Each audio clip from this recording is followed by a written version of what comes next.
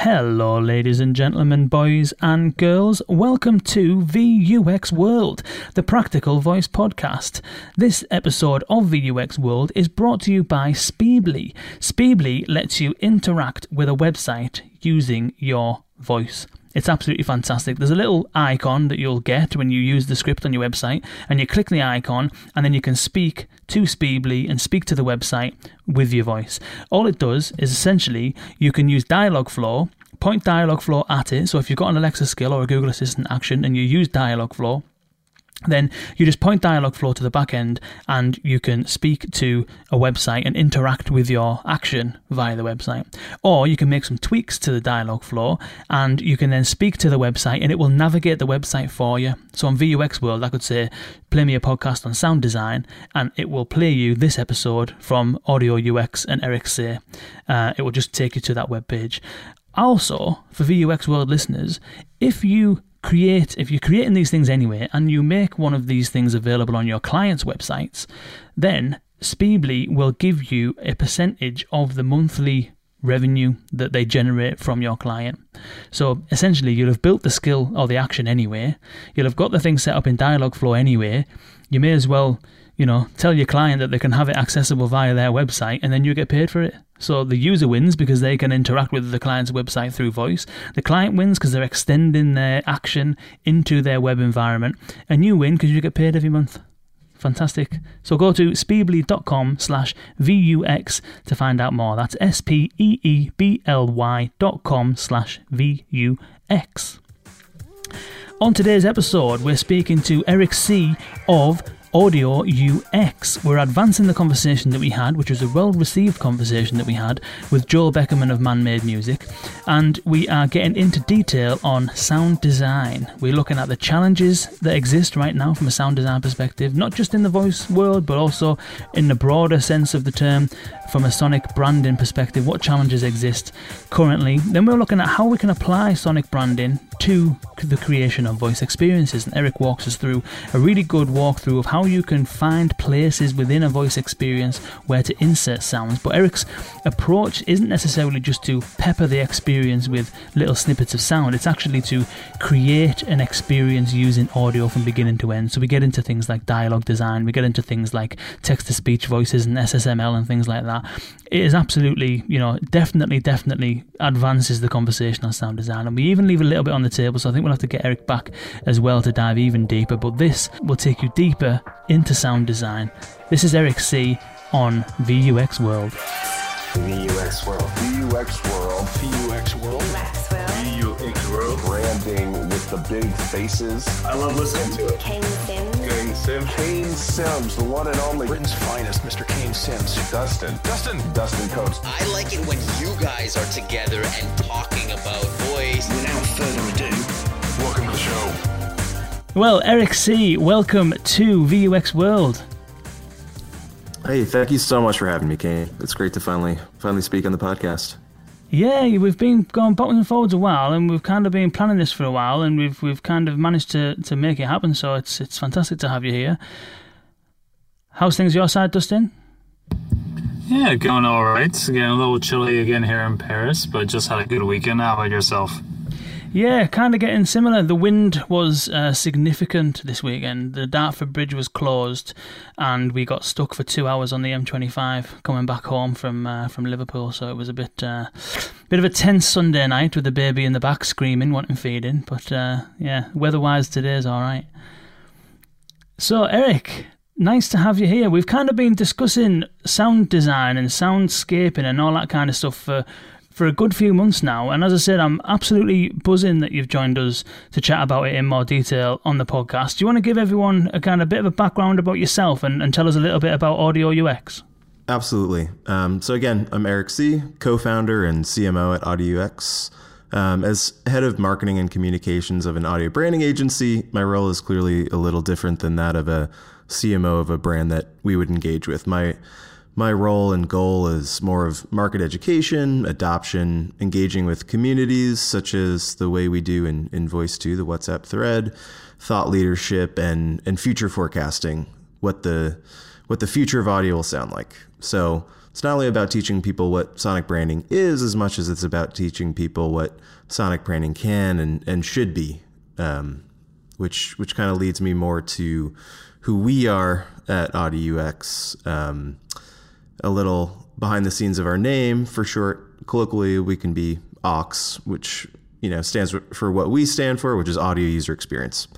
AudioUX is our primary practice that we perform, which is expanding into new monikers such as Audio VX for voice experience now, and Audio AR for augmented reality and beyond. So you are an agency specifically set up to do audio branding and sound design. Is that right? Yes, we tell stories through sound. So any initiative, big or small, we look at it under the same lens. We're either branding an experience or a full brand with sound. No matter what project we take on, the important thing is our process of the way we undergo research and undergo thoughtful storytelling. And so voice then, in terms of the voice platforms, Alexa and Google Assistant, and then more broadly in terms of the kind of voice as an interface, is that something that you've always done? Is that something that you're just getting into?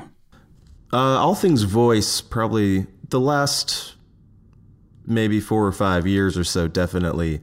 I think that the skill marketplace has been more popularized in the last year or two, but voice has always been something we've considered, from VO and voice casting for regular commercials has always been important to us, and even more important now that they're becoming really the primary brand liaison in a voice experience, as opposed to just maybe a radio advert or a commercial. So, Dustin, if you kind of, because obviously you've kind of wrote, I was mentioning this the other day to James Poulter when I featured on the Inside Voice podcast, and I said that you're one of the few people in the world who can say that they've wrote the book on voice first development. Have you, across the period of doing that, have you kind of ventured much into this kind of area in terms of sound design for Alexa skills or Google Actions? I mean, a little bit. I've certainly read up on it, read a couple of good books, if I recall correctly, on it as well. It's an entirely different skill set. We talk about this a lot, that the skill sets necessary to build a good voice application are largely just expanding compared to perhaps they were already there. It's just becoming more important as things get better. And I think this is one where you certainly need a specialized skill set like Eric is bringing here. Eric, so is that your background then, for you personally? I mean, as CMO, it sounds more as though you might be on the more of the kind of sales side, or more around kind of like, your positioning, your company's position and all that kind of stuff. Is your background in kind of audio production and sound design and stuff like that as well, or have you come into this from a different background? It's 100% on the... let me just bring my mic back up a little bit. The way I come from it is 100% in terms of being a sound creative. Like I said, the role of communications and marketing and all that is really secondary to being a creative. I think one of the unique things about AUX is that all of us co-founders are all composers and sound designers that have been in the audio branding industry for the last umpteen years and have all come together to really redefine what sonic branding is. And so all of us undergo creative as much as we possibly can, while also interfacing with new clients and communities and podcasts and all that good stuff. And usually the saying goes is that agencies that develop websites for clients usually have pretty poor websites, and that writers that write stuff for other clients tend not to kind of do much by way of kind of writing for themselves kind of thing. And there's all these kind of things about the thing that you do as a company. You do really well for other people, but then don't really invest in it on your own. And this is the same for VUX World. It's a voice first podcast. We don't have our own specific skill, don't have our own specific action, which is a bit kind of weird considering that we're trying to bring together the community and educate people on how to do it all. So I don't want to put you on the spot, but does AudioUX have its own sonic brand or sonic identity? So what we do to stay creative internally is not developing our own sonic branding package like we would for a client, but what we do is on Spotify, we'll often do conceptual albums that allow us to at least showcase some of our work and creativity outside of a particular brand lens. So we'll usually choose a sort of theme. I think the first one we did was more of a nostalgic summer soundscape. The second one, which is called Ruin, in which we went to an abandoned sanitarium and got crazy with just collecting samples and sound effects and just creating these really cool and dark and mysterious soundscapes. And that just allows us to practice what we preach, but without literally putting a stamp on it, without literally giving ourselves an audio logo. It's obviously something we talk about and think about. You obviously want to practice what you preach, but I think that at least for now, it's not our primary focus. I think there's a lot we just want to do externally right now before we maybe put something out like that. What do you think a VUX World audio brand would sound like, Dustin? That's a good question. That is a very good question. What do you think, Aim? Well, I don't know really. I think that, the intro music is fairly kind of recognizable, I think. I made that myself as well, by the way. I don't know whether people know that, but that is one of my tunes from back in the day. Oh, really? Yeah, it is, yeah. That's that's authentic to your brand. That's a good decision to go. Yeah, so maybe that's what it is. Maybe it's just the intro music and obviously Dustin, our charismatic and enlightening voices.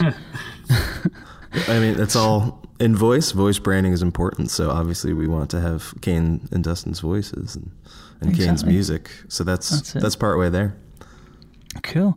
So it seems as though the whole concept of sonic branding is I don't know if it's having a renaissance, because I don't know whether or not it was huge at one point in time in the first place, but maybe you can shed some light on that, Eric. But it seems as though, the podcast we did with Joel Beckerman from Man Made Music was really well received, and in this one we kind of wanted to kind of drill down into a little bit more detail. That was kind of like an introduction. This maybe we'll cover some more of the practice, but from your perspective, in terms of the whole vibe around sonic branding and audio branding in general, is that a right analogy that it seems to be having some kind of, whether it's a renaissance or not, I don't know, but it's becoming on people's radar? Is that Definitely. fair to say? The way I like to say is that sonic branding is trending right now. It's popping up in all my Google alerts much more often than it used to. So if you think about it in terms of social metrics, there's definitely a high peak right now, high trending. Before we zoom in on sonic branding, I think some of the noteworthy things that we've been discussing are things like the MasterCard audio identity, Gary Vaynerchuk's new audio logo, things like that are popping out this year in the wake of all just the general forecasting on audio branding, I think are what is really cementing it in tandem with voice as, that's what's creating this new wave of interest, renewed interest in sonic branding. We've got a clip of the MasterCard one, because that did the rounds in the Voice 2 kind of community, and that was discussed a little bit. And I'm just going to play a little clip for the listeners in case you haven't heard it, and then we'll maybe have a little bit of a chat about it after that. And I didn't know that Gary Vaynerchuk had an audio brand as well, so maybe I'll try and dig that out. But this is the MasterCard audio brand. Let's take a listen.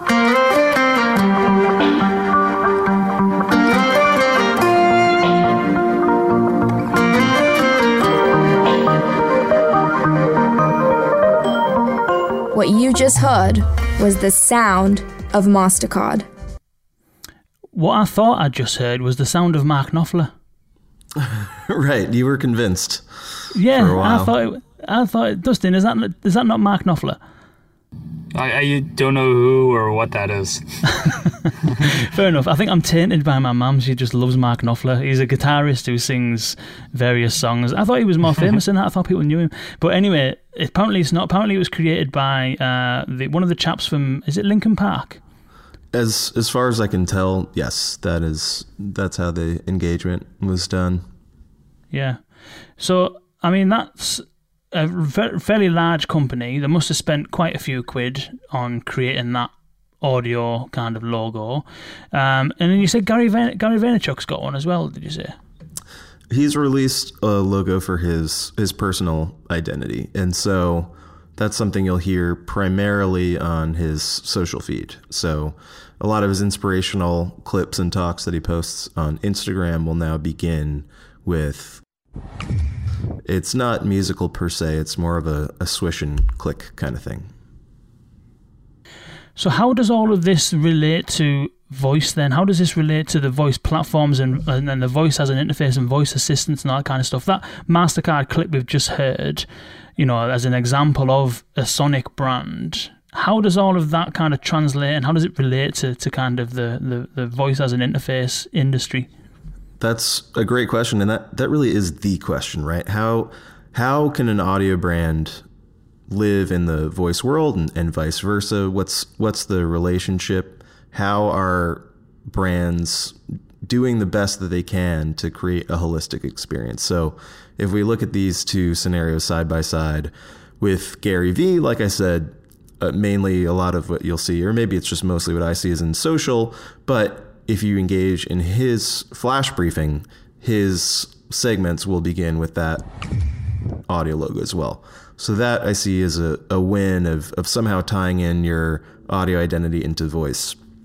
With MasterCard, on the other hand, as far as I can tell, there is not any integration in a voice type experience. The place it should be going is voice shopping and voice payments. If eventually it's leveraged that way, that will be a win. In the time being, from what I've seen, there's no current manifestation in the voice world of any of the audio logo or brand themes or any of that identity.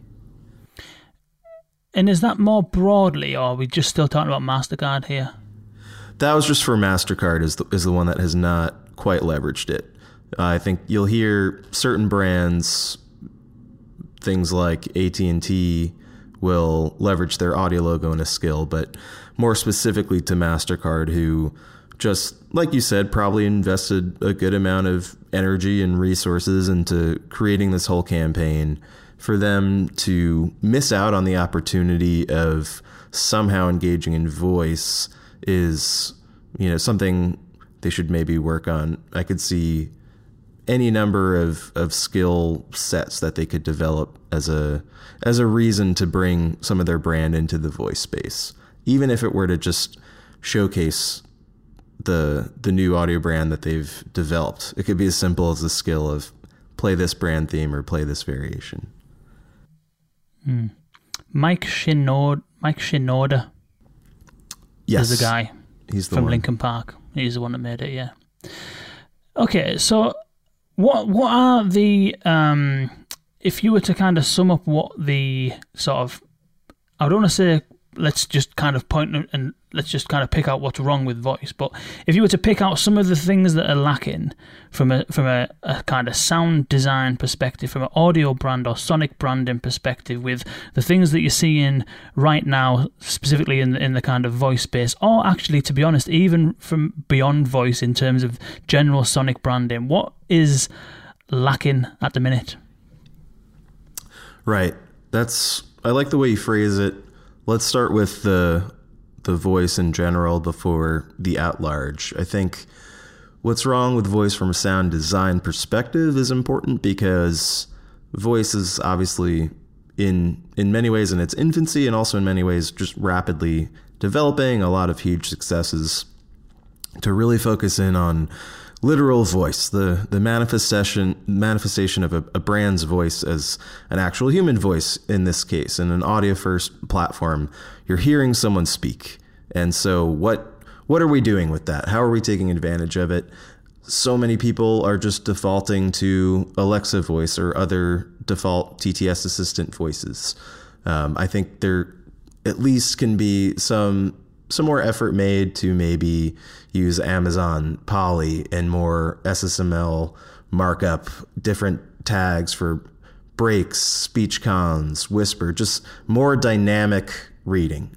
In fact, with Alexa's new, with the natural TTS newscaster voice, I think that's also a really important thing to consider, is that why not augment the concatenated TTS we're used to into a more natural sounding newscaster voice, something to elevate the experience. So that said, those are some of your built-in options, but really the thing we like to consider and recommend to anyone getting into voice is why not take advantage of the fact that you can record your own voiceover. I know that, and the Amazon guidelines will say this too, for evergreen content and rapid turnover, maybe it's more cost effective to use TTS in certain ways, but if you're really trying to create an on-brand experience, there's no replacement to actual voice. For instance, if you, Kane, were to create your Vuex World skill, I doubt you would use just a TTS voice. You'd probably want your voice in there. That's part of your brand. So I think taking that message to other marketers to really take that to heart and think about what their brand sounds like and who their liaison will be. That voice is kind of the point of interaction in the experience. It's who your user's engaging with, and it should really reflect your brand as opposed to just this equivalent of plain text HTML basic Alexa voice or Google Assistant voice. So that said, that's more just literally about voice. But when it comes to sound design, I think that there's a lot of resources, a lot of opportunities. That's a segment I'd like to just totally zoom in on. Much like there's the Wall Street Journal anatomy of a song, I thought we'd kind of look at this as the anatomy of a skill and really hone in on what are those moments that deserve sound. What types of skills, what are these block diagrams, what are the decision trees look like, where are those moments, how do we take advantage of them? And I can hop into that in terms of, I think a good resource is, now that Amazon Alexa has released their blueprints, I think that's a great place to start for people to look. Have you checked those out? I have. I checked them out before when they were available in the US. I tried to build a dog feeding skill that told people where the dog food was, but I couldn't launch it because it was in the US. Have you, Dustin, had much playing around with the blueprints? I started and looked into it and saw what it was providing there, but it's quite interesting. But for me, I don't think it's super necessary because I do have that developer background. Yes, that's always ideal. This is really kind of sandbox style, but I think at least the important thing is it's a good onboarding way for people to start considering where sound would be, because these blueprints are voice skill templates, and so they can at least illustrate where a sound might be. Oftentimes you'll see a placeholder sound even in the experience. Now there's pros and cons. The pro, at least if you're in the US, I know, Kane, you weren't able to publish your skill, but at least right now in the US, if I wanted to publish a super simple skill like that, I could.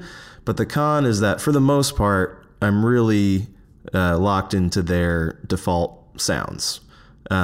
We can play a few sounds from their library, but there's really not a ton of flexibility in terms of some sort of branded engagement. There's some simple chimes and things we can play.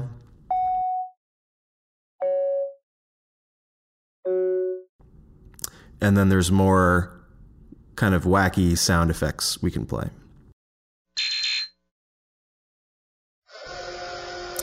So that said, we can look at maybe a few of these templates and really break them down. So let's start with super common ideation, the flash briefing. So in the case of a flash briefing, this is a scenario in which it's pretty easy to create with a blueprint. You're even able to record a little bit of your own audio here. So this is one of the only flexible moments in blueprints where you can submit your own audio instead of choosing from their drop-down lists of different kind of ear cons or sound effects.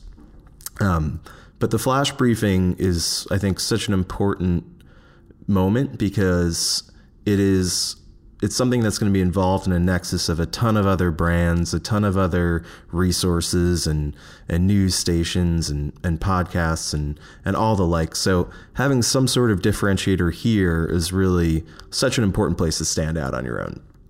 So, whether it's a super serious type skill or more lax, more social, more news, I think either way, any skill can benefit from sound. So even if you're looking at some kind of flash briefing skill for something in the stock market here, I think something at least alluding to the opening bell or some equivalent of the opening bell sound, that would differentiate. Hey, we're looking at stocks now. However, it doesn't have to be such a dry experience at the same time. I think a good example, might have an example of a good opening flash briefing, and I'm just trying to see what I've got enabled so we don't have to just sit through the whole thing. I'm hoping it's going to be the first one that I've got. But let me just try this. Alexa, what's my flash briefing? Here's your flash briefing from Business Insider. Okay. Alexa. Hang on, that was all right actually, wasn't it? I was trying to find BBC, but did you read that one there? It's Monday, March the 11th. Alexa, from skip. Next one. From BBC News. The BBC. The EU says it's now up to MPs. Stop. There you go. That was all right. Yeah. See, you have two distinct experiences. They're separated from one another. They're high quality. They have real voices reading it. Another good example that I've heard is Reuters does a pretty good job of bringing in some voices and music. And as I mentioned before too, in terms of a holistic integration, Gary V's flash briefing brings in his audio logo, so you have the same asset leveraged across different mediums. Let's try that. Alexa, enable the Gary V flash briefing. I can't find that skill. To find skills, go to the skills section of the Alexa app. Maybe I'll do it and I'll put it in after. It is. It's a little bit tricky. There's a few things to choose from, and his is, I think it's Gary V 365. In any case, so yeah, we've already just heard a vast world of difference in these different flash briefings. So those are the kind of experiences you want to strive for. BBC does a great job of that. Some other different kinds of templates.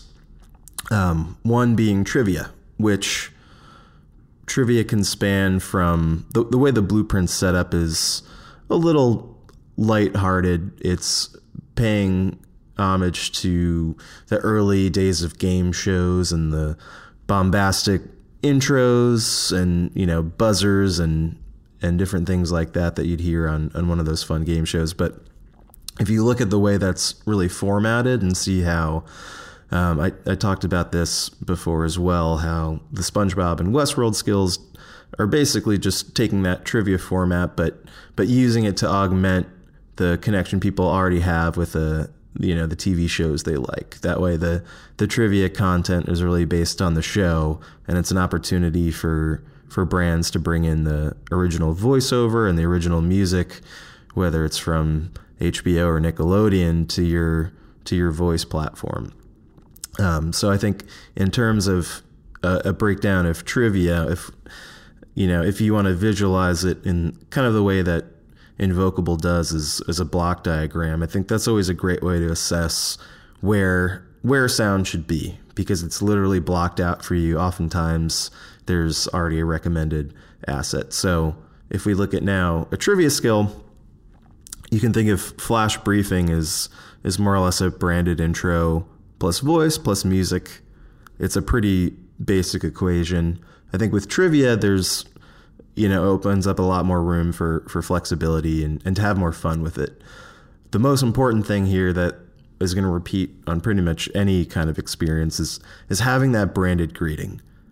Rather than Alexa saying, "Welcome to XYZ experience," You can have a branded logo if your brand has one. Have a brand voice ambassador, like in terms of insurance, we'd have maybe Flo from Progressive or the Geico Gecko, and some of those experiences that they're already doing some of that work. I think it's a really important time to engage the community with that brand identity they already know. So the branded greeting is really just first and foremost just one of the most important moments to sonify. And that said, if you want to differentiate, another way to really create some variation is having your branded greeting and having a flash briefing sound that's related to that, but more of a thumbprint, more of a distillation, a little shorter in case people are listening to a lot of flash briefing offerings and they just, they don't want to wait through a whole intro. That way you have a little shorter snippet that tells you, hey, I'm in this experience, but let's really shorten the distance between that and hearing the content you came here to hear. So back over to trivia. I think trivia is unique in that it also unlocks a sort of virtual voice interface component that's not always present. When in the gamification of certain skills with trivia and quizzes and things like that, there, I think, is a benefit to auditory user feedback when it comes to something you'll hear pretty often in these trivia and skill games is some sort of cue that you're about to have the opportunity to engage with the skill. Some sort of subtle reference saying, hey, it's going to be your turn to speak in a second. You've been listening to this skill. Get ready to participate. So having some sort of speech cue is important, especially for people who are trying to just lean back in the experience and don't realize, oh, hey, I have to actually take action now. I have to speak. I have to say something. So that's pretty important. And then typically in these scenarios, it's true or false or right or wrong. So having some sort of UI sound palette to differentiate, to celebrate the success with a cheerful UI sound, or to remind the user, hey, try again, don't give up. It's only just occurred to me that actually we've got probably some examples of this, because in the last, when I speak about, it's interesting getting your perspective on how you're approaching sound design, because you're not approaching it from what I thought you would approach it from, which is essentially just putting some sound effects in there. You're approaching it from every single thing that you hear, including the voices that you hear, all contribute to the soundscape, which is interesting because, so that one we just mentioned there around having a cue to let people know when to speak. When we spoke to Rosina Sound, they said that the way that they brought people's attention back to the interaction was that they changed the narrator. So they had a person asking questions and then a person telling a story. Hello, I'm Guy Chazan and I'm the Berlin Bureau Chief of the Financial Times. This Hidden Cities Guide is designed to take you inside the most interesting stories happening here. And me? I'm Caroline. I'll be here to help you find your way around. So when someone's telling a story, then it's now your turn to make a decision. They brought in a different voice, which wasn't text-to-speech, it was still a pre-recorded voice that was actually saying, okay, now what do you want to do, sort of thing, you know what I mean? Exactly. That's a great way to just at least subtly remind the user something's going to change. It's that kind of Pavlovian experience that they can learn and come to expect, where once they hear it again, they're ready to participate. And exactly like you said, the way we approach it is it's the amalgam of all the audio you hear. And so sound effects, in a way, in the way that Amazon provides them, they can be fun to augment certain experiences, but like I said, I think earlier, every single sound that we work on in some way is branded, but also importantly too, and part of the name of Audio UX is really the user experience of what's going to benefit the user when they're engaging in this platform. So this is such a great moment, the cue to speak, the audio cue, because it's really there for the user. It's helping them know what's coming next. And like you said in your example, there's many ways to achieve that. It could be an ear con, it could be a different voice, but something for the user, something to benefit the user. And that's really the goal. Benefit the user with audio. So where's because it sounds as though like when you're talking in terms of, having something like you mentioned there, the cue that lets people know that now it's their time to speak, and then the kind of ear cons that might have different sounds depending on what's happening. But then when you get into the realms of choosing things like what text-to-speech voice to use, to tune in SSML, you're not far away from having an impact on the actual dialogue, because different words sound different, don't they? And depending on what you say, it can sound nice or it can sound horrible. There's nice words to use that sound and are nice and easy on the ear. There's harsh words you can use that are a little bit more difficult to listen to. So where's the line between creating a soundscape for an experience versus actually getting into the dialogue design and the structural design of things? I think that is definitely that area. That's our Venn diagram of conversation design and audio user experience. So we definitely participate in both fields. That's not the primary offering of our agency, but because of the work we do and because of the teams we work with, we end up really contributing a lot to that area in terms of, like you said, parity of speech, concatenation versus more natural sounding TTS evolutions like with Amazon Polly and all those kinds of considerations. We definitely, that's where we kind of bridge the gap in that sense. So you were talking then, sorry, I kind of derailed you a little bit there. You were talking about the some of the areas where you can identify places to incorporate sound design. You were talking about the trivia skill, and we were talking about then the cues to let people know when to speak. Exactly. And so for something like a game show or trivia, we kind of covered that midsection. The other recurring theme, both in trivia and almost every other skill, arguably the second most important block to work with is your exit block or your stop block. And something I've just anecdotally more heard, because I like to constantly monitor skills and look for good and bad examples. One thing I'll often find is even a skill that's put a lot of effort into creating something musical or original, oftentimes when you leave the skill, it'll default to, again, just a TTS voice. So you go through this whole thing and then you get just a generic, please visit this skill again. But I think it's such an important moment to sonify, because if you really look at it like a film, and so much of what we do and just generally the way sonic branding often thinks about brands is these motifs, and you have the intro theme and you have the end credits music. This is really your chance to have a sort of end credits, a final moment to put a stamp down and show some part of the experience again that will leave the user wanting to come back for more. Okay. And those blueprints that you were saying for everyone to check out, are they kind of marked up to the point where there's already examples of sounds in there, or is it just the raw kind of structure of the skill, and then you'll need to figure out where to put the sound? They're fairly structured. Oftentimes they'll give examples. Again, like I said, you're decently limited to a drop-down menu of existing sounds. The way that Invocable does it is with these blocks, then you can host your own sounds and play around a little bit there. But we do a lot of prototyping on our end that way.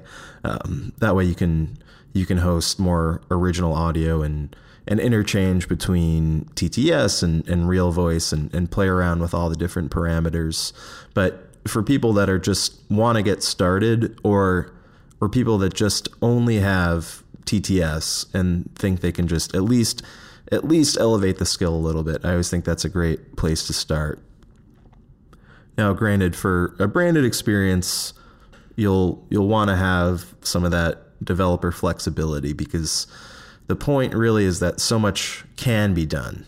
And right now, just because everyone's getting started, I think these are good resources to have for best practices or where sound could and should be. But I think ultimately what we like to forecast at Audio UX is, where can this really go? And what can a completely holistic experience sound like that really ties in with the rest of the brand that you hear everywhere else, from commercials to social to experiential? I think those are the really important things. So when you have people pushing voice now beyond the skill, and like I mentioned, you can check out more examples on those blueprints and everything for the anatomy of the skill and where audio can be. But where it should go and is going in many ways is really taking these voice interfaces into experiential, like Volera is doing with hotels, and like Smart Aisle is doing with the liquor store. And we're pretty lucky at Ox to be only really a block or so away from Bottle Rocket, where I think the Mars agency was demoing their voice shopping of different bourbons and such. So we were able to check that out early. And I think it's those kind of experiences that leverage voice, but really bring it to a meaningful place.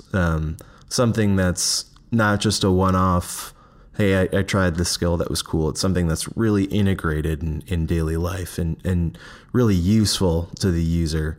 And so you have new things as well with voice navigation is clearly evolving pretty fast. What we know and love about Google Maps, I think there's just a whole new world of wayfinding that we're going to see, especially currently now at South by Southwest. I think there's a lot of good forecasting of how audio, just away from the skill and Alexa, is going to be informing our lives.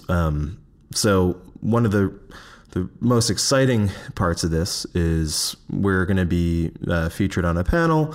We're partnering with Bose and Wired on this panel to talk about spatial audio branding, and augmented reality. And our creative director, Sean Thornton, is going to be speaking alongside Todd Riley from Bose about all these design patterns and guidelines, and how people can use things like Bose frames to augment their daily lives beyond just listening to music. And I think a lot of these situations like this and things inside of, the future of mobility and autonomous vehicles, when we're speaking with the car more than we are driving it, and what are those voice experiences going to be? I think that's really where audio branding is going to especially shine, because now these experiences are just these sound worlds around you all the time. And it's going to be a really exciting next few years. So, yeah, that's pretty cool. Eric, you were talking about being at South by Southwest and this being a thing. Is that something that you're seeing just on panels and in one-on-one conversations, or are there products that are trying to launch? Is South by Southwest still a thing where products even launch, a la Foursquare, and voice a part of, audio branding rather, a part of that? Yes, in a way. So people still launch, like last year Bose Frames was launched, but this year now they're speaking more about what developers can do with it. So it's really about the community and different apps that can use this new platform to do so much more. And part of what we're helping to identify is how people can really harness the power of audio branding to augment their experiences, and how sound can be such a powerful part of wayfinding, a powerful part of, finding new experiences, a new way to listen to music, especially with spatial audio, and imagine, 3D ambisonic concerts in which you can turn around and explore different instruments, and things are just going to become a lot more immersive, and experiences are going to be more engaging than ever with these new brand activations. And is that, you've mentioned a few things there, in-car, then augmented reality and all that kind of stuff. It's in smart speakers, we've kind of spoke a little bit about voice assistants, and maybe there isn't necessarily sophisticated sonic branding happening with a lot of standard text-to-speech voices and not that much kind of like sound effects and things like that. And it pains me because I've been into kind of like music technologies and stuff since I was about 14-year-old, and I love audio, but it always seems as though it's the last thing that's considered. You know what I mean? Like if you build an Alexa skill, it almost seems as though you'll build the skill and then you'll overlay some sound into it if you can, rather than thinking about audio as an experience and how you can create the most effective audio experience. Is that also a trend that you're seeing outside of voice assistants, or the examples that you're giving now, is audio actually now becoming one of the first things people think about? I think the tide is finally changing. What we kind of call the 4 A's, audio as an afterthought, was definitely very, very common. It still is, but there is a lot more foresight about audio now. And I think this new, like I said, renewed interest in audio branding, and the fact that it's trending and people are actively speaking about it is having more people consider it. And so we do now more often see people come to us with having thought about it already. And it's pretty inspiring now, because again, the earlier you can be involved in developing an audio experience for a brand, the better, because in many ways what we find when we're able to really undergo our full process is that at the end of it, we didn't just really brand with audio, but we branded through audio. That by the time we finished, people learn new things about their brand that they didn't necessarily know just merely by listening in a new way. And a lot of the user consideration things we bring to the table in terms of how users are going to experience audio, which teams we need to bring together, we're often able to break down some of those interdepartmental silos and engage in new conversations with new key stakeholders throughout the brand, and really bring people together in a new, cool way over audio. So I think that while audio as an afterthought is something that is definitely prone to happen, because maybe not many people tend to think about it, I think what we're doing here with these podcasts and the many people writing about it on Adweek and Ad Age and The Verge is really spreading the good knowledge and market education of how these things can manifest. And when people see how exciting that is, and when they think about it early enough, then they can team up with the right audio partner to really create a meaningful experience that's really successful. And is that the core challenge at the moment? Is the core challenge is trying to educate people and have them think about audio as the kind of front and center in, for example, a voice experience? Or is there any other challenges that brands are facing when it comes to creating voice experiences?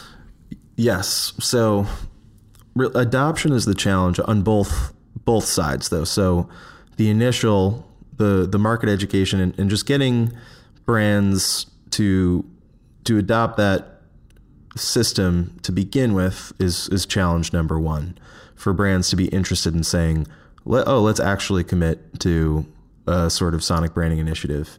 And even in the MasterCard scenario, you see the challenges of trying to bring different departments together to actually pass funding on this, and just bringing people together to adopt even just that. But the second part is the adoption internally amongst different departments, as well as the user adopting it, which is the most important thing. You can create a pretty cool experience in a vacuum. It can theoretically be a sonic identity, but it really doesn't mean that much, or won't mean that much, if it's not connecting to the user.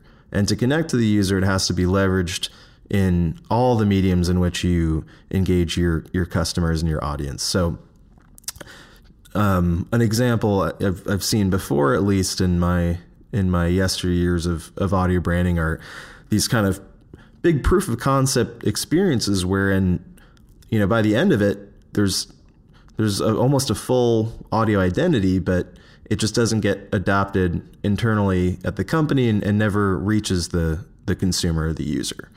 And then you have a scenario where, yeah, maybe the actual identity is created and it's somewhat leveraged, but it just doesn't catch on because there's not that holistic identity yet. It's like with MasterCard, we're waiting to see all these beautiful places it can go because, and you know, not as a negative thing, but we're effectively seeing the case study before it actually hits the people.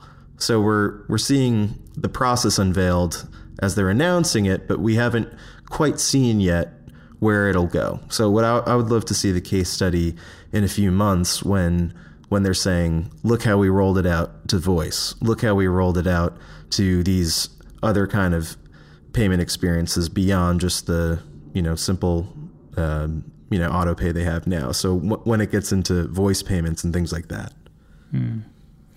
I think MasterCard are probably a unique kind of example, aren't they? Because obviously it's quite a wealthy company. And you've got like, one of the other kind of challenges, I suppose, it'd be interesting to get your thoughts on it, is what I was thinking as you've kind of been talking through all of this, you've been talking about dialogue, you've been talking about, you know, recording specific voices, you've been talking about entrance sounds and exit sounds, and, you know, the whole thing potentially from start to finish. And even when you were talking about the VUX World thing, you know, using Man and Dustin's voice and then using the music and stuff, all part of that kind of sonic experience. And there's a lot of brands out there who, you know, the voice of their brand, for many of them, will only really feature on the radio or on TV for traditional kind of companies. And most of the time, they're either paying voiceover artists or, more recently, I say recently, probably the last sort of 20 years, they're paying celebrities. So you'll have celebrities or actual actors doing the voiceover for certain brands. So that actually, there's a prime example is Dacia, the car brand. The new Dacia Sandero. What car's best small car under £12,000 for the 5th year running? Dacia, you do the maths. I can't remember the chap who does the voiceover for that, but I do know that he used to be in Peep Show, and I do know his face, so I know that he's an actor, and I associate now him with Dacia because that's the voice that they've chosen for all of their adverts. How will a brand who has a similar kind of setup where they might have a voice, but it's only a voice for radio or for TV, it's not necessarily the sound of their brand. How does a brand pivot from, you know, not having... So you've got some brands who've got nothing, they don't have a sound at all. You've got some who have a sound, MasterCard being an example, or who invest in a kind of bottom-up redesign of their sonic identity. But then you've got brands in the middle who kind of have a sound. They might have some intro music to play on some of the online videos. They might have a voiceover on the adverts, as I mentioned. What do they do about kind of creating an audio brand? Are they kind of like all in with this celebrity actors, or do they have to do something different? How would you advise those brands on where to go? So as powerful as a celebrity endorsement in that way, or not endorsement, but actually having a celebrity be your spokesperson, something that is worth cautioning at least is this cross collateralization of brand equity.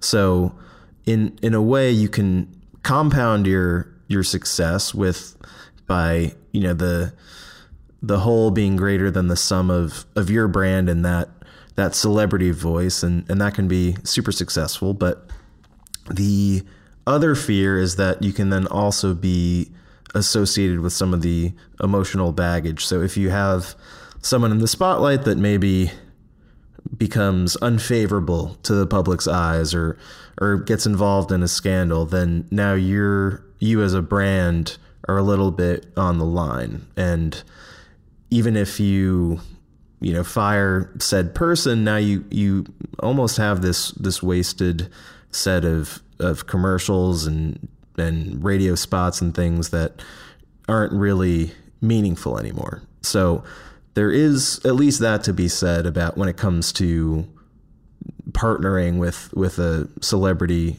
persona.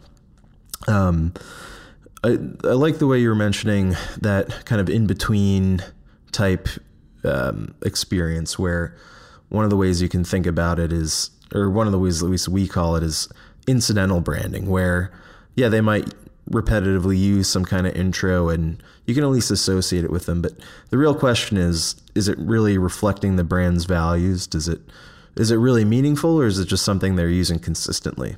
Now, there's something to be said about leveraging something consistently, even if it's not perfectly right for the brand, is still part of the battle. You know, that leveraging it the correct way, consistently using it, that's important, because that will make an impression on the user.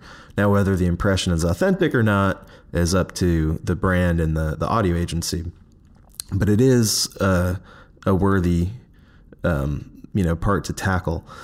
So to also pivot a little bit, one thing I did want to talk about in terms of designing a skill and putting some context around all this is the work we did with Nick Schwab on invoked apps. And so I think this can tie a few of these things together that we've been speaking about in terms of where is sound appropriate in an experience, and how do you go about creating it.